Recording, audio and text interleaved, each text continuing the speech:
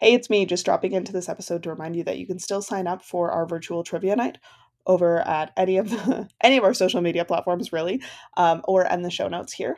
And this is going to be supporting the work that myself and the rest of the Canine Conservationist team is doing to donate our time and expertise to help train brand new handlers for Action for Cheetahs in Kenya.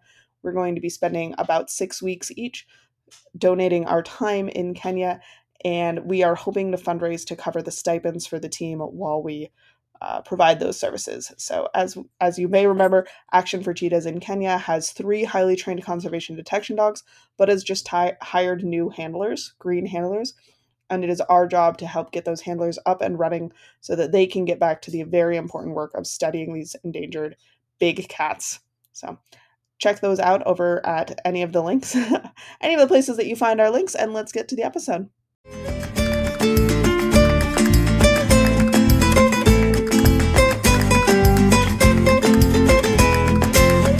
Hello, and welcome to the Canine Conservationists podcast, where we're positively obsessed with conservation detection dogs.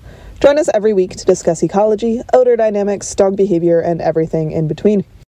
I'm your host, Kayla Fratt, and I run Canine Conservationists, where I train dogs to detect data for researchers, agencies, and NGOs.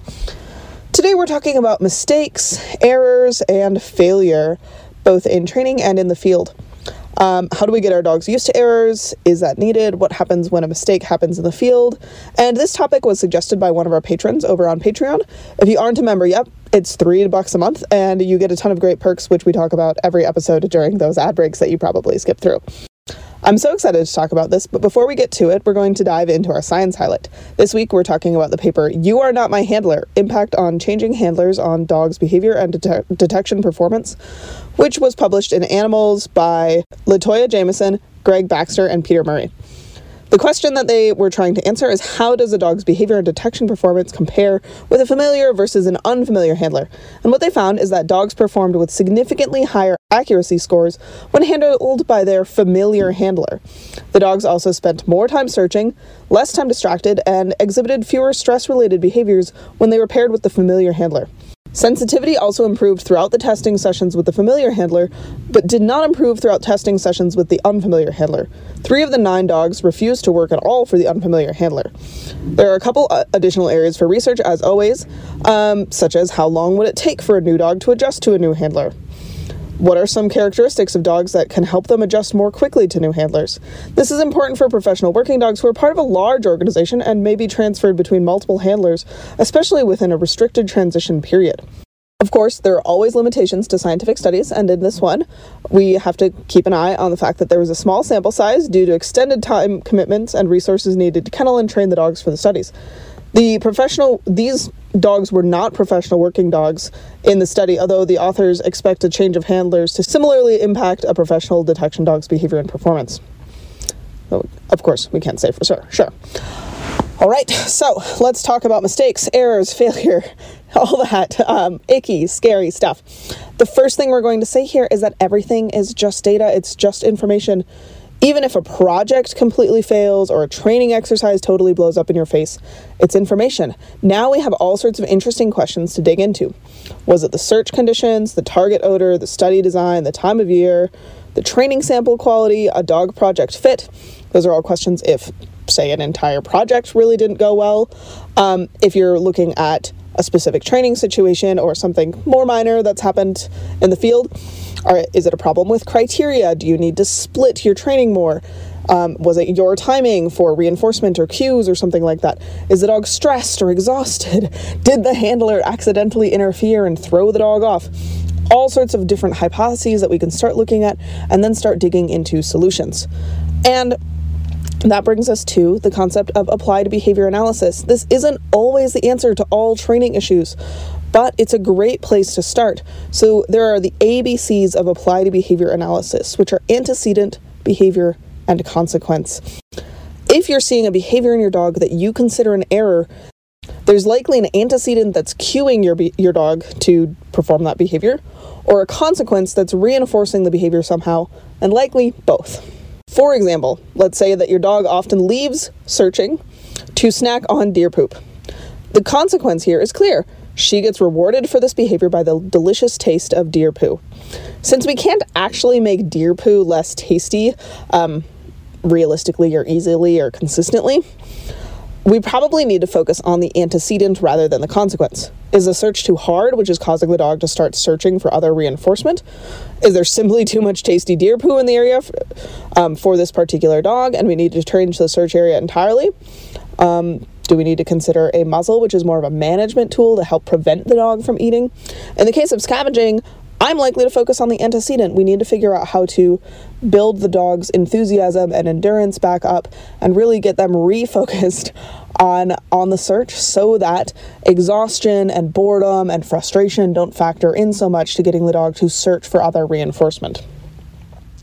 So we can contrast that with a dog who hesitates on the alert or skips it entirely.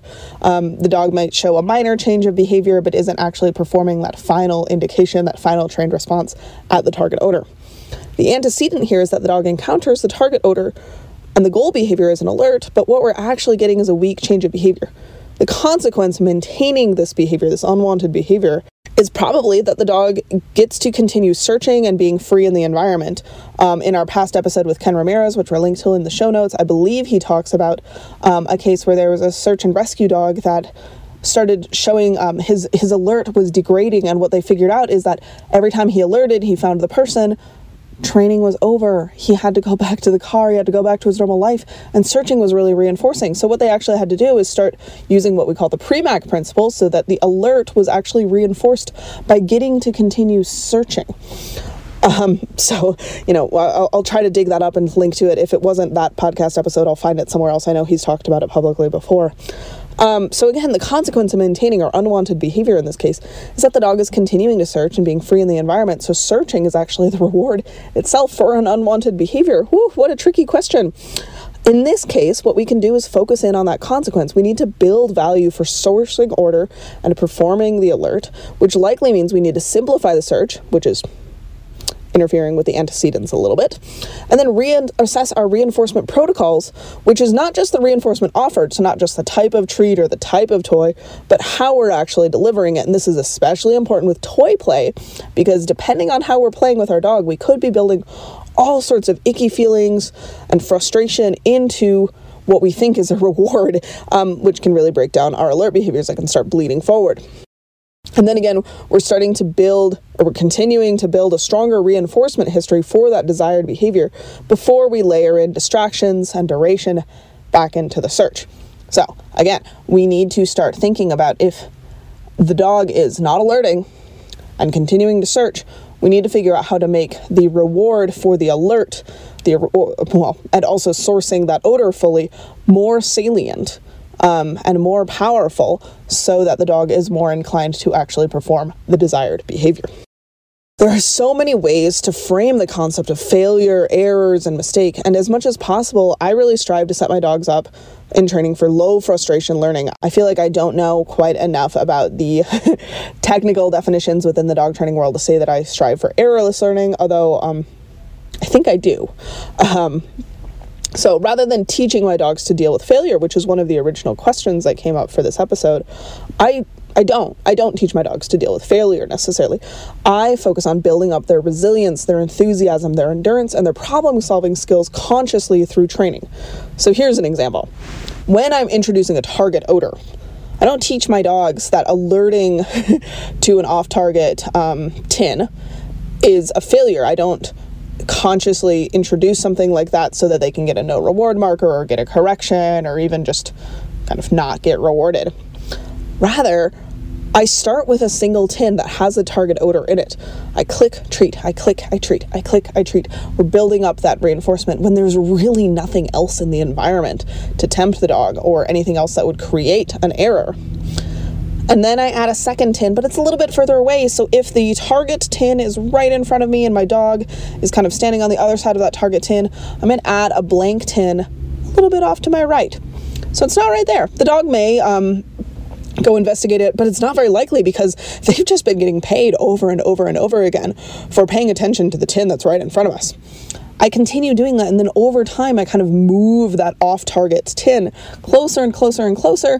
Eventually, yes, the dog is likely to investigate it, but they're very quick to go back to that target odor. And we continue layering in those difficulties and those distractions really, really consciously throughout the target odor process. Within just a couple sessions, Niffler was selecting bats from several tins, one of which contained the same treats that I was using to reward him with. And this is, again, not to say that he never ever sniffed the wrong tin or didn't nose at the treat tin or anything like that, but I did my very best as a trainer to layer in the distractions consciously and to keep the task incredibly clear. I didn't correct him verbally or physically. I didn't give him no reward marker. And, errors were very fleeting when they did happen. I'm keeping a really close eye on frustration, especially when you're working with these really high drive dogs. When you select ultra high drive dogs for a job, frustration is never far away. These dogs care so much about their rewards, so much about their reinforcement, that it is very easy to start layering in icky feelings of frustration because the dogs are anticipating something that they care so much about. So because our dogs, when we select these really ultra high drive dogs, they're desperate for their reinforcer, that can create problematic behaviors like aggressing towards the target or even towards the handler. The toy play can start disintegrating. We can get off target alerts because the dog is just desperate for their reinforcer and they're really trying to do anything in order to get the ball. And this is why clean training is so important. We might have to have a whole other episode on frustration, but again, clean mechanics and clear training is just so important, especially with these high drive dogs. Yes, they're easy to motivate, but again, because they care so much about their reinforcers, it's also really easy to, for lack of a better phrase, piss them off if they think they, quote unquote, and I know I'm anthropomorphizing here, but if your dog thinks that he deserves a ball for a behavior that he just performed, and then you fail to produce that ball, there's a good chance if you've got a mal or a healer, that dog might bite you. And it's not, a bite is a bite, but it's frustration that we've produced through training. And again, by selecting these ultra high drive dogs, if we've got a border collie like I do, yeah, you might get bitten, but you're more likely to see spinning or barking, other sorts of unwanted behaviors. Our labs may start blowing us off and just searching on their own. Our spaniels might do the same thing. Varies plenty. I've seen plenty of labs that will spin and bark, and I've seen plenty of border collies that'll bite you. So it depends. But anyway, frustration. And of course, again, we can't completely cut frustration and errors out of real life, but our training plans don't need to intentionally introduce adversity. Instead, our training plans should focus on building the dog's skills so that the dog has the tools and confidence to deal with long, hard searches rather, again, than introducing failure and correcting the dog for it, using a no reward marker or ignoring failure, so that the dog kind of reassesses. Again, it's going to happen, but we don't have to consciously layer that in. So let's talk about a couple other types of errors or mistakes. In training, sometimes the dog doesn't find the target. You've set up a training hide, you know where it is, you know how many there are, and you know your dog missed it. Video is really, really helpful for this particular error because the next question is whether or not the dog actually caught the odor at all. In other words, is this a problem where the dog completely missed the odor, or that the dog couldn't or wouldn't, regardless, didn't source the odor completely? If the issue is that the dog didn't catch the odor, I call that a clean miss. Take note and make a plan. You need to handle the dog so that they've got a good chance of hitting the odor based on what you know about airflow, odor dynamics, the conditions at hand. In Niffler's case, I've also had to consciously teach him to slow down and search thoroughly because he likes to go fast. There are times where he's got a clean miss, and I am very confident based on what's happening with the wind that he did move through the odor cone, but he was just sprinting at 137 miles an hour. So we had to do quite a few searches on leash. I've also really tried working with him on kind of some more challenging sourcing problems where he really has to slow down and use his brain to problem solve a little bit more. If it is a sourcing issue, so that in video you are seeing a change in behavior from the dog, maybe you see a nose flick, the tail set changes, the dog stutters a little bit or brackets a little bit, but then doesn't actually source the odor and alert to the odor. A, go back to our episode with Stacey Barnett talking about sourcing, and B, Now we've got some more problem solving to consider again. Did the handler move on too fast and pull the dog off odor? I've done this plenty of times to Barley where I missed his change of behavior because I was a green handler and I just kept walking because I had my transect, and he eventually came and followed me. Did the dog show a change of behavior but then move on without giving a final response? Or did the dog attempt to source the odor and then get stumped by lofting, an elevated hide, an inaccessible hide, whatever? Your training plan is going to be different based on which of those scenarios describes your situation, and of course there could be other variations on this theme. Hey everyone, just popping into this episode with an update on our Patreon. We still have the $3 a month Doggy Detector level, which allows you to ask questions for me and the guests to answer each episode, but now also lets you join our monthly training video analysis calls. These calls are going to be recorded, of course, and we'll also publish the video afterwards for everyone to view and ask questions about prior to the call to ensure that all time zones can participate fully. So we'll basically publish the video we're going to analyze so that you can ask questions and view it and prepare ahead of time. Then we'll have the call where we talk about it. We can have beverages. It'll be a good time. And then all of that is going to be shared later so you can participate before, during, and after. Again, just for $3 a month. Now, at the $10 a month Sensational Scientist level, you get everything that we got before at the $3 level, plus you get to submit videos of your training sessions for those calls. So this is perfect for the aspiring canine conservationist, and your target odor doesn't really matter here as long as you do communicate what it is so we can think intelligently about your goals. So this is going to be great for nose work competitors and other canine handlers as well, and we're really striving to make these video calls super kind and supportive and helpful, so it's going to be a nice safe place on the internet to get good feedback on your training sessions, because I know how much of a struggle that can be, especially in the scent work world. So then finally, the Canine Conservationist patrons get everything from those other two tiers, plus a private 30-minute training call with me to go over whatever you're running into with your dog. That tier is just $25 a month, and that's cheaper than booking my time at JourneyDogTraining.com for behavior modification, and that's just because I love you and I love my patrons. That's definitely something to check out. You can join that Patreon over at patreon.com/canineconservationists. Or at the link at canineconservationists.org. It's like a tiny link up in the top bar. And then we also drop that link into our show notes. So if you're listening on your podcast app, you should be able to find it just right from there. So thank you guys so much, and let's get back to the episode. Challenging searches often really scare people because people are worried about failure. Blind searches, blank searches, long searches can make handlers' palms sweat, even really experienced handlers. And that's okay. We need to get used to searches that are more like an operational search, which means you don't know where the hides are. You don't know how many there are. There may be none. And you and the dog need to work for a long time. While we never want to demotivate the dog or the handler, embracing challenge in a safe and progressive way is imperative for your success long-term in this field, and honestly, probably even in the short term. Now, of course, there are ways that things can go truly wrong in the field or in training. I've talked on this show before about times that Barley alerted to blank patches of dirt, or Niffler chased a jackrabbit. When Barley was first learning the scent of bat carcasses back in spring 2021, he once ate the bat wing that I was training him to find. Not good.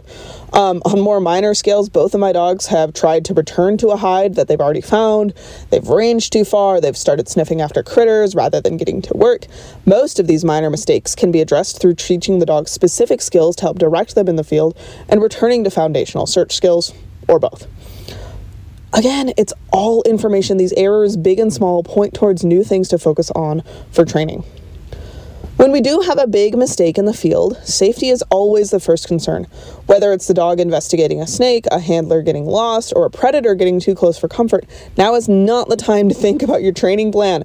Act to keep or get you and your dog safe. Call your dog to you, use your emergency stop or down cue. Figure out what's going on with your GPS. Again, get yourself safe and stay safe. That is your first job if there is a big error or mistake or catastrophe in the field. Then, if you're really stressed out, angry, afraid, or just really shake it up, take a break from surveying or even consider ending the survey early if you can. The first time I encountered a rattlesnake in the field, Barley performed his emergency stop and emergency down beautifully. The snake was actually in between him and me. But I had to take a couple minutes afterwards to breathe and get my heart rate back down before we were ready to search again. And luckily we were actually like a couple hundred meters from the truck at that point.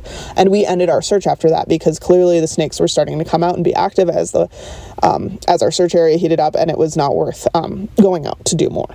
And then when Niffler took off after that rabbit, I've said it before, I lost my temper. I had to take some time to relax because I was too angry with him to be a good handler and continue the search. So first, safety. Second, calm down. And then third, we can start making a training plan to address the issue at hand. So, with Niffler, we started with management. He was searching on leash. And then second, we've done a ton of work on not just recalling off of wildlife, but also ignoring wildlife by default. With Barley and the snake, it wasn't so much a training issue. He performed his trained behavior beautifully. It was that, we needed to do a better job the next day of keeping an eye on when temperatures were expected to hit the threshold at which snakes came out in that particular area. So again, safety, calm down, and then make a plan. But don't worry about that training plan until you and your dog are safe and calm. It also should be clear by now that just about any error on the dog's part is actually a hole in the training for that particular dog. Each dog is an individual based on its learning, its environment, its genetics, and itself, which, you may recognize as the legs model, thanks to Kim Brophy. And therefore, all of our dogs need something different to succeed long-term in this career. I do not mean to suggest that with enough training, any dog can succeed in this field. That's just not true. I also want to say that while it's the handler's responsibility to address concerns that come up with the dog, I don't want you to feel guilt or shame for mistakes that happen in training or in the field. We're all learning all the time, and perfection isn't attainable. I am saying this for myself as much as for you. So again, any errors are probably a hole in the training.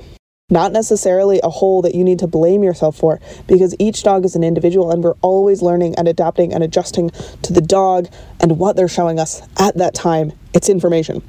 Okay, all that said, there's a final category of errors or mistakes that we're going to cover in this episode, which is just plain old handler error. Sometimes handler error forces a dog error, but sometimes the handler just messes up to or does something that the dog thinks is kind of weird and the dog actually performs its behavior appropriately, although that doesn't mean that the handler error wasn't a big deal. So here's kind of two examples to clear that up, because I know it's a little bit of a fine distinction here. When Barley ate that batwing, which I mentioned earlier in this episode, what actually happened was that he alerted to the batwing. I ignored his alert and told him to keep searching because I misremembered where the batwing was. I, in my head, thought that it was at a different bush in our search area, and I messed up. And what I should have done is I should have, when my dog alerted, gone up, checked what he was alerting at, and, confirmed or denied what it was that he found. Big old mistake. He ate the bat. Whoops. It was a mistake on Barley's part, sure, to eat the bat. I guess we can give him a little bit of blame for that, but it was actually my behavior that caused him to do that, which is really important to remember, especially if you are someone who uses corrections in training. I don't think it would have been fair to give Barley a correction for something that he did because I made such a big mistake. So contrast that with one of the many times that I've been just slow to confirm my dog's alert. Perhaps they alert at a great distance away from me. Perhaps I was watching a pronghorn antelope that seemed a little bit too close and then look up and realize that my dog has alerted. And I don't know how long they've been doing it. Or I was looking at my GPS or tying my shoe or whatever it was. Or even times where I've felt skeptical of Niffler's alerts and I've taken a really long time to find a tuft of bat fur or a fragment of a wing. Provided that I appropriately taught my dogs their jobs, which is a patient, steady, and an insistent alert at their target odor, both of my dogs can handle these delays in the field. And the difference between these two situations is kind of twofold how I see it. So in one situation, my error was larger and Barley wasn't trained to respond to it appropriately. And in the other situation, I have adequately and actively prepared my dogs for these dumb handler mistakes. So as you're training your dog to prepare for getting into the field, think about the mistakes you may make or even the things that your dog might find frustrating, and then actively teach the appropriate response to your dog. In early training, you will be able to mark and reward your dog the second she finds that target odor.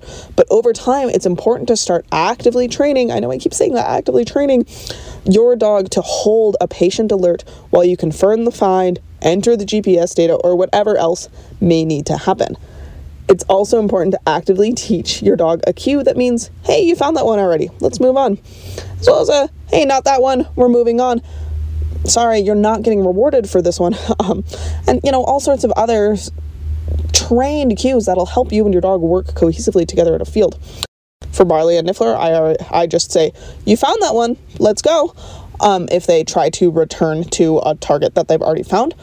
And if they make an alert that for whatever reason I can't confirm or I can't reward, I have taught both of my dogs a kind of a procedure where I pull them away from the scent, give them some water, kind of a reset, and then just tell them to search again. And I've actively taught them both of those things. We can talk about how we did those skills. Maybe that'll be something we do over in Patreon. But again, if you're finding that you were too slow to confirm your dog's alerts or not trusting your dog's alerts, it's time to take a step back in training and build up those foundations or the specific skills that I've just mentioned. So, to recap, mistakes are information. We can use the ABCs of behavior change to try to get to the root of what's happening with specific errors, especially if we have video. More importantly, hammering the foundations hard and intentionally introducing distraction, duration of a search, and specific search skills will set you and your dog up for success and to handle mistakes and errors well as a team because, again, newsflash, they're going to happen. If there is a big whoops in the field, focus on safety first, emotional recovery second, and creating a game plan to remedy the error third. Most dog errors come down to either a long-term training deficit or a real-time handler error, or both. So what are your thoughts on this? Errors, mistakes, failure? Comment wherever you find this post on social media, and let's start a conversation. Thank you so much for listening. I hope you learned a lot and are feeling inspired to get outside and be a canine conservationist in whatever way suits your passions and skill set. If you are interested in submitting your own questions and topics for us to discuss on this podcast, hop on over at Patreon at patreon.com/canineconservationists. For $3 a month, you can join us for all sorts of cool video calls and, of course, to submit questions. I'm really excited to have you on over there. As always, you can find show notes, donate to Canine Conservationists, and join our Patreon at canineconservationists.org. Until next time.